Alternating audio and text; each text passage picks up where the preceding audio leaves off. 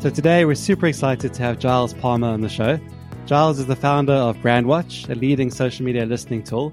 He built Brandwatch from nothing to a team of over 500 employees with 2,000 customers and over 100 million in ARR.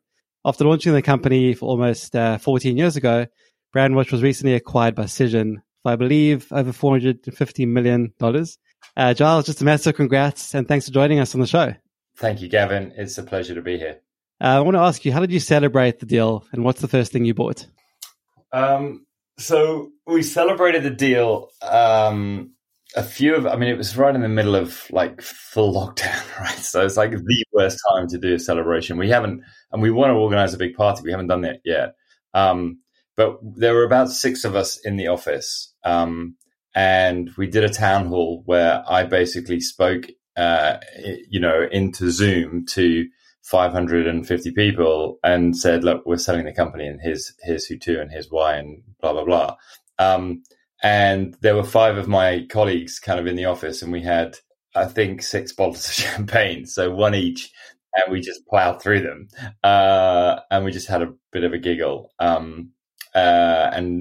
Told stories and stuff. And then that evening, those 6 people and a couple of others came back to my house and we just stayed up till, I don't know what time, but, early hours kind of chatting and celebrating and reminiscing, including actually a couple of ex-Brandwatch people who, fabulous alumni, one of whom is dating one of our current employees. So they came over and it was just a really sort of intimate evening with some of the kind of earlier employees. And it was just very sweet. Yeah. And then first purchase, what did I buy first? Probably some domestic thing off Amazon. Same with me. It's the same thing. But actually, it was kind of like a bit of an anticlimax for me. Like we didn't really do much. We just got some champagne. My wife and I just opened the bottle and just celebrated like together. But actually, like the moment I signed the deal, I just started crying uncontrollably. Like I just started just bawling my eyes out.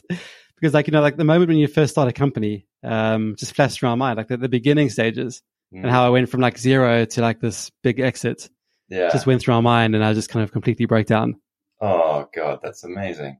I didn't start crying. But then there was also this kind of weird thing where we had something like 250 unaccredited US investors. When we merged with Crimson Hexagon had done, a big friends and family round, and they had tons of small US investors. So we had to go through a legal process of kind of getting, because the deal was 80% cash, 20% stock.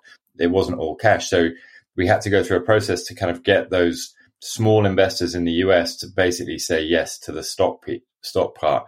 That took 3 months. So, between signing and closing was 3 months.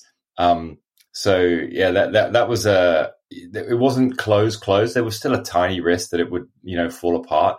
So there was that slight anxiety or maybe not anxiety, ambiguity, even when we signed. So it's just kind of an unusual period. And then when it closed, it was sort of a not less of an event, but then the money transfers into your bank account, and then it's like, wow, that's it's super real at that point. So yeah, it was. And then there's the stuff that you will be very familiar with, which is stepping down from your CEO role and handing over your baby effectively to somebody else, and in particular for me, the Brandwatch staff now report to somebody else, and he's fabulous.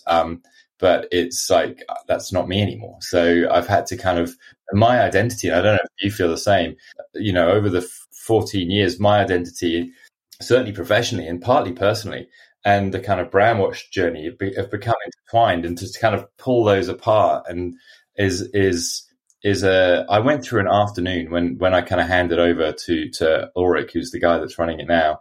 I had an afternoon of real sadness and like almost sort of semi-grieving where, I was saying, well, I can show up to your next leadership meeting and maybe talk about this or this. And he went, you know what, I'd like you to lead this one to me, because this is my first meeting with the leadership team of the new Brandwatch kind of business with Cision.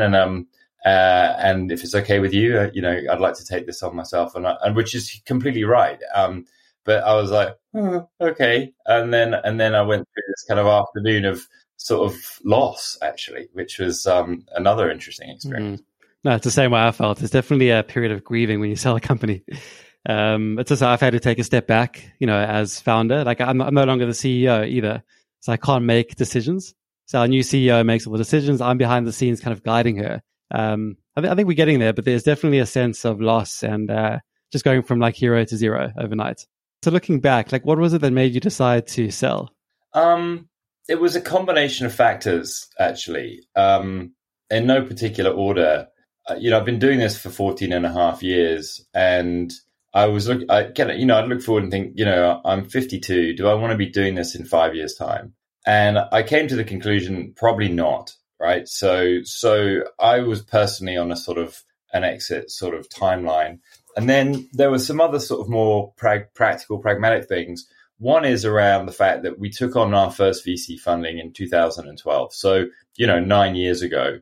And 9 years it's not like an outlier for VC investments, but it's certainly in the sell zone, right? In terms of timeline, because they've got their own business model. And they're not long-term holders. They invest and then they exit and they give a return to their limited partners. So there was a little bit of emerging pressure. They were super patient and incredible to work with, all of the investors that we had. But there was a little bit of emerging pressure around, okay, what's the exit plan? And that hadn't really happened. That really only came up in the last kind of 18 months. But so there was a kind of, we're on a timeline here. So, and then the third thing is, I think probably more from a sort of helicopter view sort of idea, software companies really tend towards scale, right? In order to be profitable and innovative, you need scale. So there's only a few companies that emerge in a particular market for whom the market is so big that they can stay independent for forever or a very long time. So, you think of companies like Salesforce or Atlassian or ServiceNow, these sorts of very large companies in big, total addressable markets, and they build a foothold and it can scale. Obviously, Google and Apple and so on.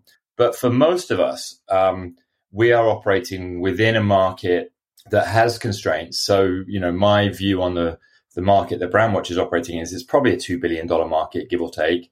Now, even with half of that market, we're only going to be $1 billion revenue company, which is big, but it's not like long-term scalable. So it looks increasingly like, well, we're going to have to be part of somebody else's larger software group in order to have that scale and innovation combo. And once you realize that, then really it's about kind of making sure that you are positioning yourself for the right kind of transaction at the right time and finding the right home for the thing that you've built. So all of that kind of was in the melting pot. And then in November last year, we got, this wasn't the first time this had happened, but in my experience, it tends to happen periodically where a group of potential buyers are looking to buy in your space at roughly the same time. So we had like genuine five inbound sort of, we really want to acquire a company like you, or frankly, you guys, around like November, December 2020. And so I took that to the board and we kind of set a target price. We said, well, if we could get to this price, then we would consider selling at this point. Whereas actually our plan was to get to the end of the year, be growing, end of 2021, be growing at high teens, like 17, 18%, and then transact. And our target price was like $550 million because I thought that was kind of reasonable. So we've gone earlier and we've sold for 20% less, but we've taken out the execution risk and there's still some upside with the stock that's part of the deal. So it was an interesting and slightly marginal decision. In the end, it came down probably to me thinking, actually, you don't know when these opportunities come along. We might be waiting another 2 or 3 years. And although my motivation is high and I love my job and I love the company, I'm kind of getting to the point where I was getting a little bit of itchy feet. And also, I don't know about you, but I mean, I was paid well, but all of my net worth was tied up really in the stock of this company, which is illiquid. And it's not that I want to buy yachts and, swan around the world and all that sort of stuff, but it feels like a kind of a pragmatic risk management sort of strategy for kind of my own kind of assets and in due course my family's. And so I actually started thinking about the future of my kids and all of that sort of stuff as well. And it all sort of played into this idea that actually this transaction at this value is good. It works for me, and as long as we find a buyer who is going to be sensitive and thoughtful to the way the staff and what we've built, then now's not a bad time to sell. It's a very similar story to mine. I went through the same thing. I had also about 3 or 4 possible acquirers reaching out. For me, it was middle of 2020. So it took a long time to get to the actual exit. But I wasn't planning to sell either. I just never thought I'd ever sell the company. So they reached out, spoke to a few well-known sort of tech companies in Silicon Valley. And then I was really worried about the legacy. Like, how could I keep Sendible forever, for the next 30 years? So I found one acquirer that promised me that they would keep Sendible as it is. They wouldn't change it, but they would operate the business for me and I could step away.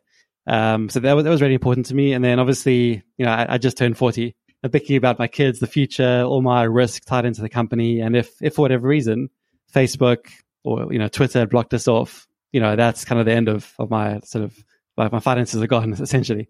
So I thought of all those things as well, like looking after my family and the future, and maybe trying to do it again. I'm still young enough where I could try another startup. Yeah. And take the lessons I've learned in 12, 13 years, put it to something else. But yeah, very similar about the risk thing and, having everything tied up into one big asset. So why Cision for you? How come you went with Cision in the end? Well, they got to our target price, which was like a binary switch for us as shareholders or the board. There were a couple others that were there or thereabouts, so it wasn't an obvious like, oh, you've paid by far the most, and like we're going with you guys. It wasn't like that. But Cision kind of ticked a whole bunch of boxes. Around the transaction, the structure of the transaction. Secondly, around the scale thing. They were probably the biggest actually company that was interested in terms of like scale, size, revenue. And then I got to know the company and I wrote about it in the blog actually, or in a press release, I can't remember which. And although they've got a bit of a messy history of acquisitions which haven't really been integrated super well, and it's a little bit complex on the inside, the team that they've brought in to kind of deal with that and kind of improve it is very credible. And I really liked them. They were very thoughtful. They did exactly what they said they were going to do in every single step of the kind of transaction, which is a good sign. And they've got a single owner, private equity company, which like a lot of these companies do. And so they're not tied to the public kind of quarterly cycles of pressure around reporting. They can take a longer term view. They're ambitious. I just thought, you know what, it's a bit messy, but I've got faith in this team that's been given, that's now running it. And there was a good fit in terms of me and them, I think. So you mentioned you did the all hands to the whole company announcing the news. How did your team react to that? Mixed, actually. Mixed. Some of the old guard went through probably something a little bit similar to me, where there was this sort of, fear or bit of grieving around, we were forging our own path and we were in charge of our own destiny and all of that fabulous stuff that you have as a young company. Some of the new folks were like, this is amazing. But overall, I think, and then there was another thing, which was actually didn't get talked about much because it doesn't apply to everybody, but there's a lot of people in the company who either bought shares in the early rounds. So every time we did a VC raise, well, at least the first two actually, we offered the same shares to staff at a 25% discount. And we had more than £250,000 worth of investment from staff into the company, right? So, And that first one was in 2012. The second one was in 2015. So there were something like 50 or so people inside the company that actually had invested. And then there were another, 70 or so that had options. So, these guys, a little bit like me, had, were sitting on assets that were non-liquid. And in many cases, they have young families and they wanted to buy a house or, do that kind of home nest building sort of thing. And of course, they have this, money tied up in Brandwatch. So for a lot of our stuff, there was this kind of like, oh, wow. So now I'm going to actually get a payout. And actually a couple of people I've spoken to said, I'm going to go part-time because I don't need to work full-time. I'm going to choose to work 3 days a week. And, some of our senior engineers have said that to me. And it's like, great. It's so fabulous to give people that flexibility for them to have that flexibility now. So they went on a similar sort of journey to me. Overall, I think there was a mixture of excitement and just surprise and also worry about, what does this mean? Change is always, difficult. And we're going through that right now. Yeah. So is there anything you're doing to kind of keep the culture intact? Well, we're keeping nearly all, like 98% or 99% of the people. There's a few people that have left, a few senior people for whom there was like a duplication of role because Brandwatch is merging with Falcon, which is you'll know them well. And so, there's two CFOs, there's two CMOs, there's all of that kind of stuff. So we ended up having to choose one in for those, but the Falcon culture's pretty similar to Brandwatch. So actually, there's a really nice, and it was kind of weird when you start meeting people from another company for whom the culture is very similar. There was almost like, oh my God, you're like cousins we haven't met yet. And we had something a little bit similar with Crimson Hexagon, but even more so, I would say, with Falcon, certainly on the cultural side. So there's like 400 of them and there's like 500 of us. And it's like there's a really interesting kind of bringing together of these two companies and these two cultures.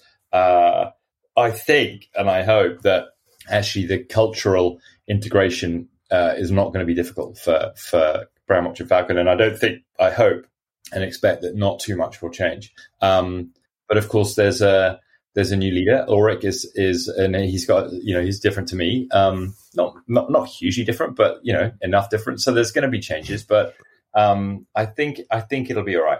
So looking back at your career, I guess as founder and CEO, what have you most enjoyed and least enjoyed about being in that position? Oh, you know what? When you look back, the stuff that you least enjoyed at the time is probably the most memorable and the stuff that you actually appreciate the most now. So it's really interesting where you get distance from things. Like one of the most challenging, in fact, the most challenging working life of my career was when we announced our gender pay gap data. And the first time we did that was like 3 years ago. And we didn't have to because we were underneath the size. I think you had to be 400 people in the UK, and we were like 300 or something. But we chose to, right? And the chief people officer decided that she wanted to do that, or that she would like to, and I was like, yeah, that's great. And then 9 months later, when it came to actually releasing the data, she'd actually left the company, and we published the CFO was in charge of it, and he published, or one of his team published the data on the government website without announcing it internally and without even sharing it with me. So what happened was, like at 10 p.m. that night, somebody wrote on our Slack channel, "Have you seen this? Brandwatch's gender pay gap is 22%, and I can't believe that, and I can't believe they've snuck it out and all of this sort of stuff." And I was like, oh my God, I didn't know it was 22%, and I had no idea we published it. So it was an absolute clusterfuck. Understandably, the women in the company were outraged and like, this is outrageous, And so there were loads of questions around. So basically, men are being paid more than the women for the same job. And it's like, no, that's not what this is saying. But we had to check every single role that was absolutely not what was happening. I mean, I think we'd been reasonably diligent, or we have been diligent up to that point around that. It's illegal, if nothing else, as well as immoral. So that wasn't the issue. The issue was reasonably complicated, and we hadn't done the analysis of why there was a problem or why there was 22%. So I went on to Women in Technology Slack channel and said, can you just like, I didn't say calm down or anything as patronizing as that, but I said, can you be patient and let us do the analysis, and then we'll talk about why it's where it's at and what we're going to do about it. And I was just attacked. It was like, yeah, thanks. Why don't you just give us the data and we'll do it? And, stop mansplaining it to us and all of this sort of stuff. And I was like, blimey. It was like clearly the, protocol of like how you talk to your boss, that just went out the window. And I've always been pretty open with people, and like we've always had good dialogue internally, but I just felt completely attacked and understandably so. Right.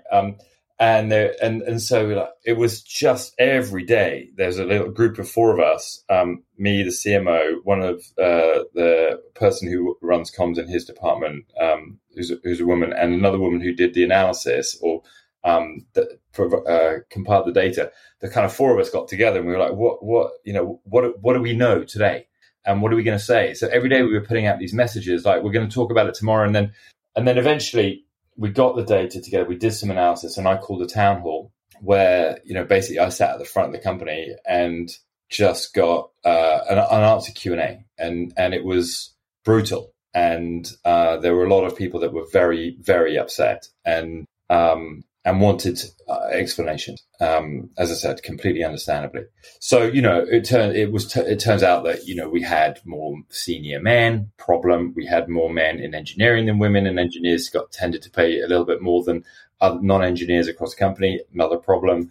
Those were the 2 main things. And it's like, okay, what are we going to do about this? And so eventually, I said, apologized, obviously, and went into kind of full listening mode rather than mansplaining mode, or at least I tried to. And at the end of it, I said, look, in 5 years, we're gonna put a target out there, which is that this number will be 0 in 5 years' time. And a lot of people said that's not going to be achievable. So why did you put a target up there that's unachievable? Why don't you go for 5% or 10%? And, that would be, more achievable. And I was like, well, I can't justify anything but 0. So why would you put a target out there for gender pay equality, which is not 0? It just doesn't make any sense. So that's the target, and we'll do everything we can to get there. And we've made big progress, right? We're I think we're into single figures now, or pretty close to it. But there's still a long way to go. Anyway, that was a horrific experience for me personally. I felt like I'd let the company down. Like it was just awful. But I look back on it and I just think, what an extraordinary learning experience! What a humbling experience! What an important thing to have gone through. And so I look back at it as one of the most important weeks of my career, even though it was one of the worst. It was genuinely traumatic for me that week, and not just me, for all of the people in the company, especially the women. So I'm not saying, oh God, poor old me, not at all. I'm just saying that it was a very tricky situation for all of us. Mm. So in your blog post, when you announced the acquisition, you said, as for me, I haven't worked so hard for so long on something that I care so much about to walk away. What made you decide to stay and not walk away? I guess what I wrote, actually, which is that I care deeply. I've put so much of my heart and soul into this thing, and it is kind of, in a funny sort of way, I'm part of it and it's part of me. And I need to separate from it in stages, I guess. But also I really do care about how it lands and how it is set up for ongoing success. Because it would be absolutely awful to see something that you built kind of decay. Like, you build your house, and let's say, and then come back to it 20 years later and it's looking like nobody's ever looked after it. And you just think, oh God, I built that, or like I was partly responsible for it. And then there's all the people, right? I have a a duty of care to all the people that have joined Brandwatch, and they joined partly because of where we're going, and so on and so forth. And then I've changed that, and I've said, no, we're going to go in this other direction. And some of them might be thinking, well, that's not what I signed up for. So I want to make sure that I do what I can to smooth that transition. So yeah, something else you mentioned in your blog was that you were having your asses kicked by Radiant 6. You also talk about the importance of competition, especially in a new market. So how do you think about competition now? I love it. I love it. You love it. Yeah. I think it is a forcing factor for performance and change. And you can spend your whole time talking about something and disagreeing or whatever, mulling things over internally. But then when suddenly a competitor launches something or says something that is a challenge for you, okay, right, we need to react, we need to do this. And it's energizing, and I have a strong bias to action, and where things get, discussed and no action is taken, that drives me crazy over time. I'm pretty impatient. And so when a competitor kind of helps you kind of perform, then I love it. I think it's great. It's I can think about it in sports, Djokovic wouldn't be as good as he is without Nadal and Federer to aim at. So, competition helps everybody get better. It's actually funny because when I came to your offices all those years ago to discuss the Sendable integration, you were speaking about Sprinklr, and you were really worried about Sprinklr and how you wanted to kind of compete with them. How do you feel about obviously now with Falcon, as you mentioned, being all things to all people versus kind of focusing on one area and doing that one thing well? Well, I don't think we focus on one area. I mean, we've expanded over time, but I've got a flippant answer to that question, which is it's no longer my responsibility. But I've got a more interesting answer, which is I think it's dangerous, actually. I think that a lack of focus is a problem. And, there's this idea of actually one of our investors called it peanut butter, where you're kind of spreading your resources thinly over a large area versus going deep and nailing one thing. And if you look at the companies that we all admire the most and the products that we use, Spotify, Netflix, Google not so much anymore, Apple, they're very focused, and they just build one or two things to an extremely high standard. And there is a huge danger, I think, in this peanut butter thing where you do everything to a kind of good enough level. And that doesn't, for me, quality is the number one driver, product quality, in particular. So yeah, it is a concern for sure. Yeah. And then what sort of operating system do you use? Obviously, you've got over 550 people, or you had, working at Brandwatch. How do you ensure everyone's rowing in the same direction? Do you use OKRs, or how do you set the vision and then make sure all these people are following that sort of plan? Yeah. Great question. Much easier when you're smaller, right? Where you can just talk to people. You have to become more disciplined as a CEO. I hired a head of strategy. She was amazing, and she and I worked great together, and she helped me with structure and planning. And we formed a really nice combo. She's now a VC, actually. So that was having the right people around you to complement you. We used, I didn't want to kind of create a strategic framework to kind of okay, this is my strategic framework and this is what we're going to do. So we borrowed somebody else's, and there's a few of them out there, but we used the strategic framework within the book called The Advantage by Patrick Lencioni. And we did a 2-day offsite, me and the senior team, and there's kind of 9 of us. And we basically built the Brandwatch playbook following the strategic framework laid out in that book. And that playbook, basically everything keyed off that. The OKRs keyed off it. We talked about it in monthly town halls. We shared it across the company. It was something which was a really important artifact that we used as a kind of a thing to bring everybody together and bring clarity to our strategy. And then the execution was really driven by OKRs and lots of intra-team, between-team communication. Because as you grow, as you know, you become siloed because you need to be good at marketing, you need to be good at sales, you need to be good at product. But then you have to kind of not unsilo yourself, but you have to build joints between these silos. And that actually is quite, that can be pretty challenging. So the playbook helped us do that a lot. Cool. Yeah, I think that's a stage right now where, we're reaching like 50, 60 employees now. And even those breakdowns of communication are happening right now where the silos are forming. So I'll definitely check out that book. I realize we're almost up for time. So last question for you. As I mentioned before we started recording, I like to reflect on like the less repeatable things I did over the years to propel Sendable forward. So do you have any sort of tactics or advice you can share that you used in your time at Brandwatch that wasn't necessarily scalable that helped to move your business forward? Yeah, the one thing which we were always worried about from a scaling perspective was culture, especially when we started bringing in professional advisors, professional investors, venture capitalists, and we just thought, our culture is going to change, or when we opened up offices in other countries, and so on and so forth.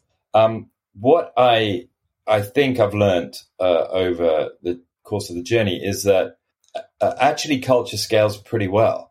Maybe if we'd had a different, maybe if I'd stepped down after 5 years and a new leader would come in, then culture would have changed. But if the leadership stays consistent, especially founder CEO, I think culture actually scales super well. And why or how does it do that? I don't know. But I think, I've definitely sort of evolved myself. I've tried to, and I've been working with a coach two different coaches for the last, at least 5 years. So I've tried to kind of upgrade myself as we go along the journey, but I've also tried to stay as kind of straightforward and as kind of connected to who I am as much as possible. So, when I say stuff out loud, there's a filter, but it's not a huge filter. And so people internally know who they're dealing with, warts and all, right? And, there are some people that think I'm a pain in the ass, absolutely, and there are others that think I'm great, I'm sure, but I hope.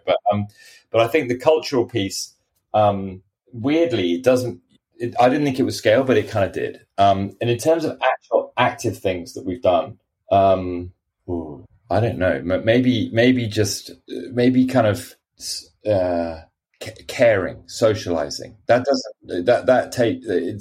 It's the sort of thing that is so important to the health of a company. How much the people in charge and the leaders and the next level down, so how much people care about each other and the people that work for them, and indeed how much we all care about our peers. So I think that if I was to rewrite our values don't include the word care, but I think that I would put care in there next time round, because I think it's absolutely fundamental to the health of an organization. Especially now with COVID. Yeah, I'm not sure how you scale it other than keep talking about it and try to imbue it in people's behavior. Yeah, that's a good point. Thank you so much, Giles, for joining us today. Where's the best place for people to find you online? Is the best place LinkedIn or? LinkedIn, Twitter, I'm Joodo9, JOODO9. Yeah, you can find me online pretty easily, I hope. Cool, and hopefully we can meet in person in London or in Brighton at some point soon. I'd love that, man. I love that. And we can kind of share more stories. Yeah, cool. Thank you. Thank you, Gavin.